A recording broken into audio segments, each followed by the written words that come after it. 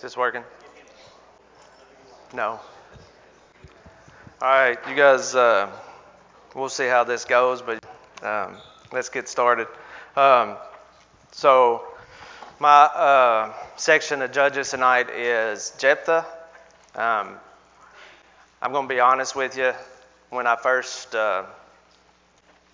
was asked to do this, and one of the last ones, or the few that were still remaining, was Jephthah, and I was like, well, I'll take that one. It's, right after fall break. I'll be all right. That'll be a good one to take.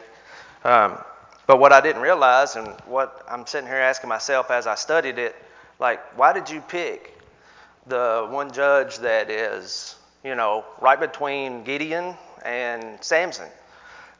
We've heard about Gideon and Samson basically, ever since we was preschool and had, songs and classes about it ever since we were, grade school and above. But now, what's this Jephthah guy all about?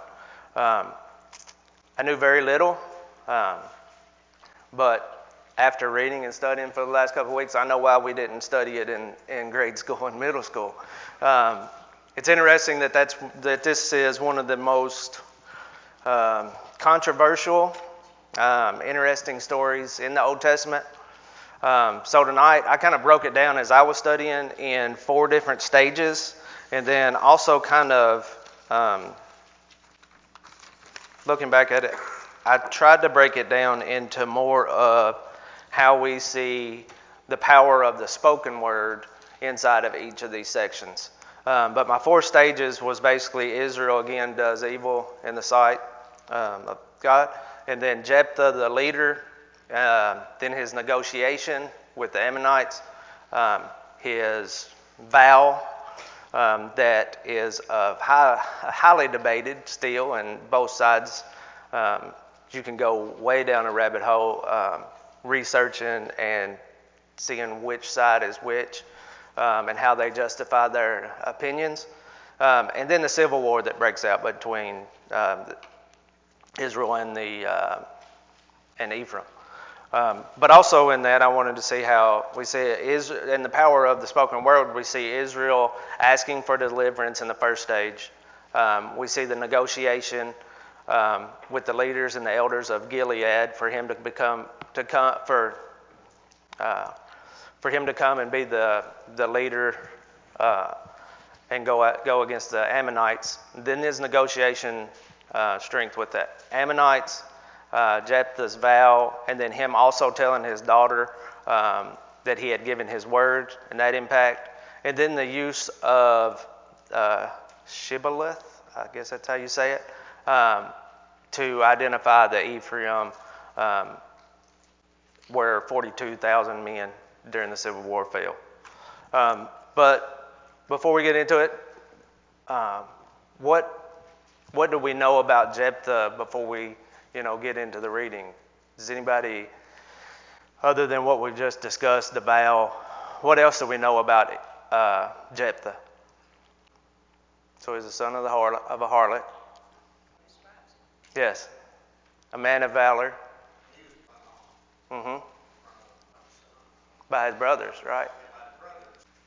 No, and the ones that actually run him out are the ones that had to go and ask him to come and back and be the leader. Anything else? That's basically what I had. And the other biggest thing that I think a lot of people that think of, and when you do a lot of research and commentaries have wrote on it, is the vow that he makes in the middle of the section. But let's go ahead and start. I want to read it in the sections that I kind of broke it down in. So if you'll turn to Joshua 11, if somebody will read the first, I think 16. No, let's go back. 1 through 11. If somebody will read that. Judges, sorry, did I say Joshua? I'm nervous. I'm going to go ahead and tell you, I'm nervous up here. This is a nerve-wracking experience. I'll just go ahead and tell y'all. I got 35 minutes. Judges 11, I'm sorry. I've got everybody confused. This is going great. All right. So Yes, the the first couple of chapters, or the first couple of verses, describes him as a mighty man of valor, the son of the harlot. He's driven away by his brothers. But then the group has to come back. Well, actually, before that, he is joined with another group, a group of, I don't know how you would say it, worthless men. And so he was actually, you can kind of see some maybe leadership traits at the beginning, because he was always drawing people to him, and he was an easy guy to follow, it seems like, from even the get-go. So here we see this man born basically in a dysfunctional situation, being the son of a harlot, ran out of his hometown by his own brothers, basically because they didn't want to share one more piece of the inheritance. And then what looks like brought back to fight and to lead these same people, because they're being oppressed, which he has been oppressed the whole time by them. It's kind of ironic. The next thing that you kind of see is in some of his leadership trait too, is that when he came and the leaders asked him to come and fight against the Ammonites, his first reaction wasn't, yeah, let's go. He was more methodical and thought through things a lot more. He wasn't a knee-jerk type individual, which that kind of stood out to me in this first section of it. Anything else anybody got through there? All right. The next section is basically his.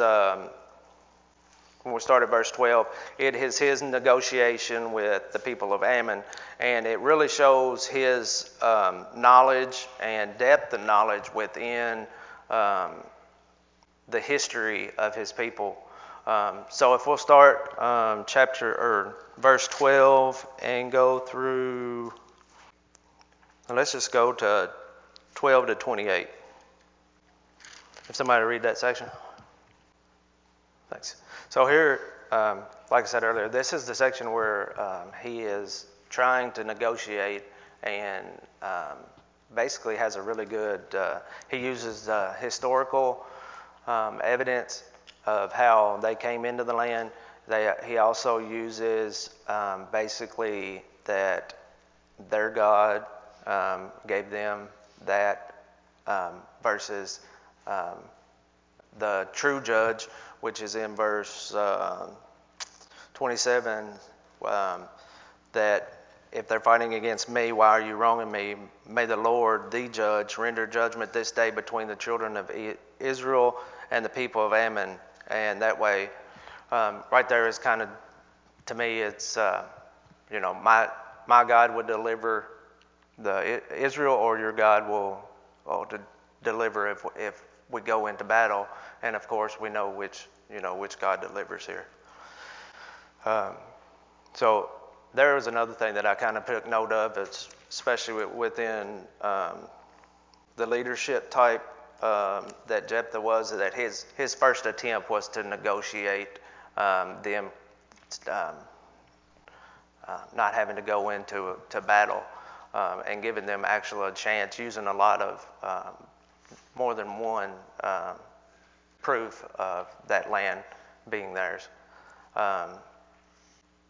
So the next section that I kind of broke it down in is this vow. Now the vow is basically the most talked about, and I read commentary after commentary over both positions of whether this vow and the carrying out of the vow was actually him sacrificing his daughter, or was it him making her be a virgin, basically, and the sacrifice being virginity for the rest of his life. I really don't want to get into the weeds. Both sides have commentaries written on both ends of them. They both have their own points. The one thing that I think is the main point there is that no matter which side you think it is, whether it was child sacrifice or whether it was virginity for life, the main thing is still that no matter which one it is, his lineage ended right there. Both have the same outcome. So whether you believe that it was a child sacrifice, and there's it could be, or whether you believe it was a virginity for life, could be too. I think the outcome is the same no matter what. So I don't really want to get into the weeds of it. We could if you wanted to, but there's enough commentaries to read on it. But that is the gist of the controversy basically within this section of it. So let's read that small section, just 29 through 33, if somebody would. That's fine. That's good. So here is, at the beginning, the very first verse there, it says, "Then the Spirit of the Lord came upon Jephthah, and he passed through Gilead." So the Spirit of the Lord is upon him, and the next thing we know, or that we see, is him making this vow to the Lord that if you deliver the Ammonites, I will in exchange, sacrifice whatever first thing comes out of my door. Why? And this is a class, and I don't know. I can't think of anything. Why does Jephthah in this time? Why does he even make this vow? Why does he turn it into a transactional between him and God situation when the Spirit of the Lord is upon him, and so far he has, portrayed. I mean, he knows his historical accounts. It looks like he knows and he has faith. I mean, he even calls God the judge. I mean, he knows in his mind. And why make a vow? Why make it a transaction? But was he not guaranteed it? I mean, I don't know. Why would you make it? Because it was a little weak. Yeah, he was. From the very beginning, he was a dysfunctional situation all the way through. And here comes the two sides and the all the commentaries that are written. Mm-hmm. Yeah, and that's the case of, like, the beginning case of how they build up. One side of it being like that's some of the stuff that they start building the side of it being a human sacrifice versus it being a pledge of virginity with his daughter. I don't know. Benefit of the doubt. I get it. Yeah, I don't. Go ahead, Derek. No, go ahead. I don't. And we do that today sometimes with and this is one of the and this vow is one of the where I kind of picked up on the power of the spoken word and words that we say. And I have two references here. Is Proverbs 18:21. If you'll turn there real quick. Death and life are in the power of the tongue, and those who love it will eat its fruit. So, and then also Matthew 12:36 and 37. Just two references I had over the power of what we speak. But I say to you that for every idle word men may speak, they will give account of it in the day of judgment. For by your words you will be justified, and by your words you will be condemned. And as we can see here, the words that he speaks and the vow that he makes in this text, instead of a joyous victory, we're seeing a grief. We'll get ready to see grief and sorrow because of what he says. There was a way out if he really wanted it. And to go back to what was said earlier, I think that he didn't realize how much of the culture around him had influenced some of his thought patterns and ideas. And I think, sometimes we can, the political atmosphere and the things that are going, all the noise of the world can sometimes get into us before we ever even realize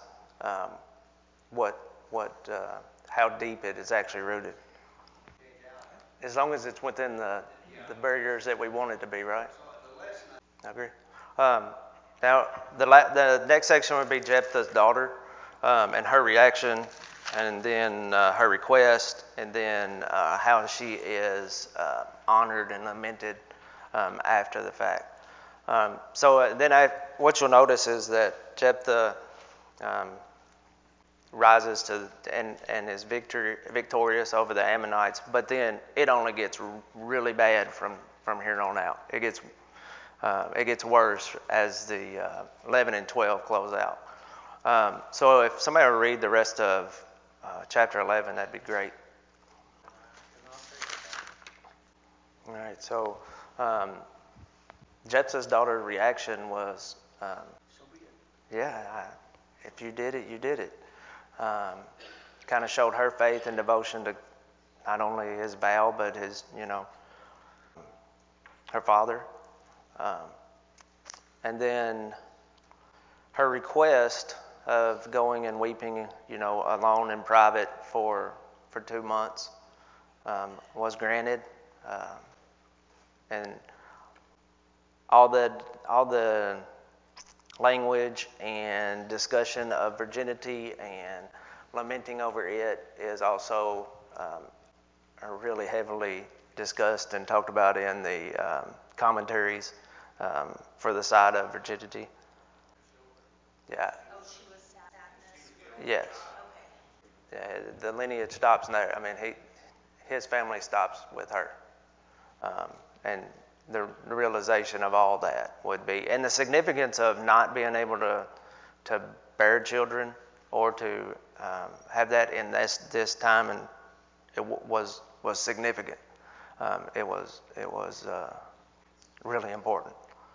And then it is, we don't hear anything about any kind of honor or read any kind of thing of how Israel honored Jephthah for his victory, but we do see that the daughters are honoring his daughter in this way for the remainder, for those 4 days, because of basically her reaction and expression of devotion to going ahead and letting the sacrifice and his vow be fulfilled.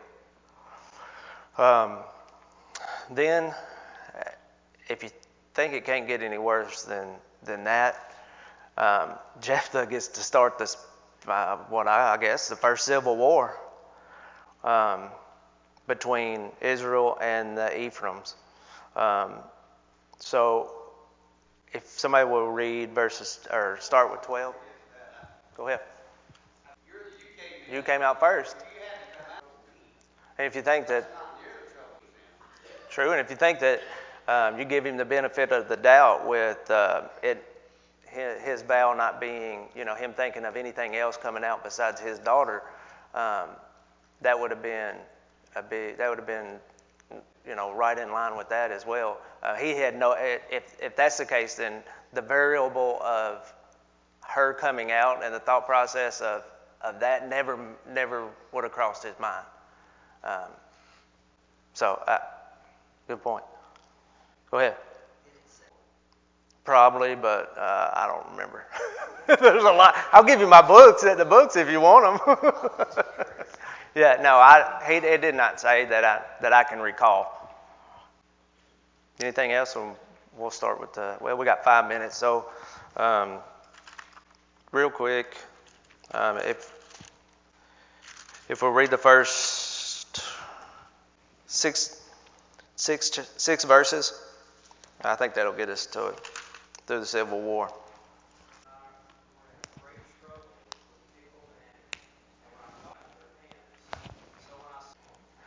right, so here kind of starts the Civil War, and then the men of Ephraim come over, and basically they got their feelings hurt because they didn't get asked to go to war, but yes, they didn't get stuff, but also going back to the power of the spoken word. The use of Shibboleth, I can't even say it, so I'd probably died too. And Sibboleth, the use of that and how they identified who was who was interesting to me of how they used that linguistic difference to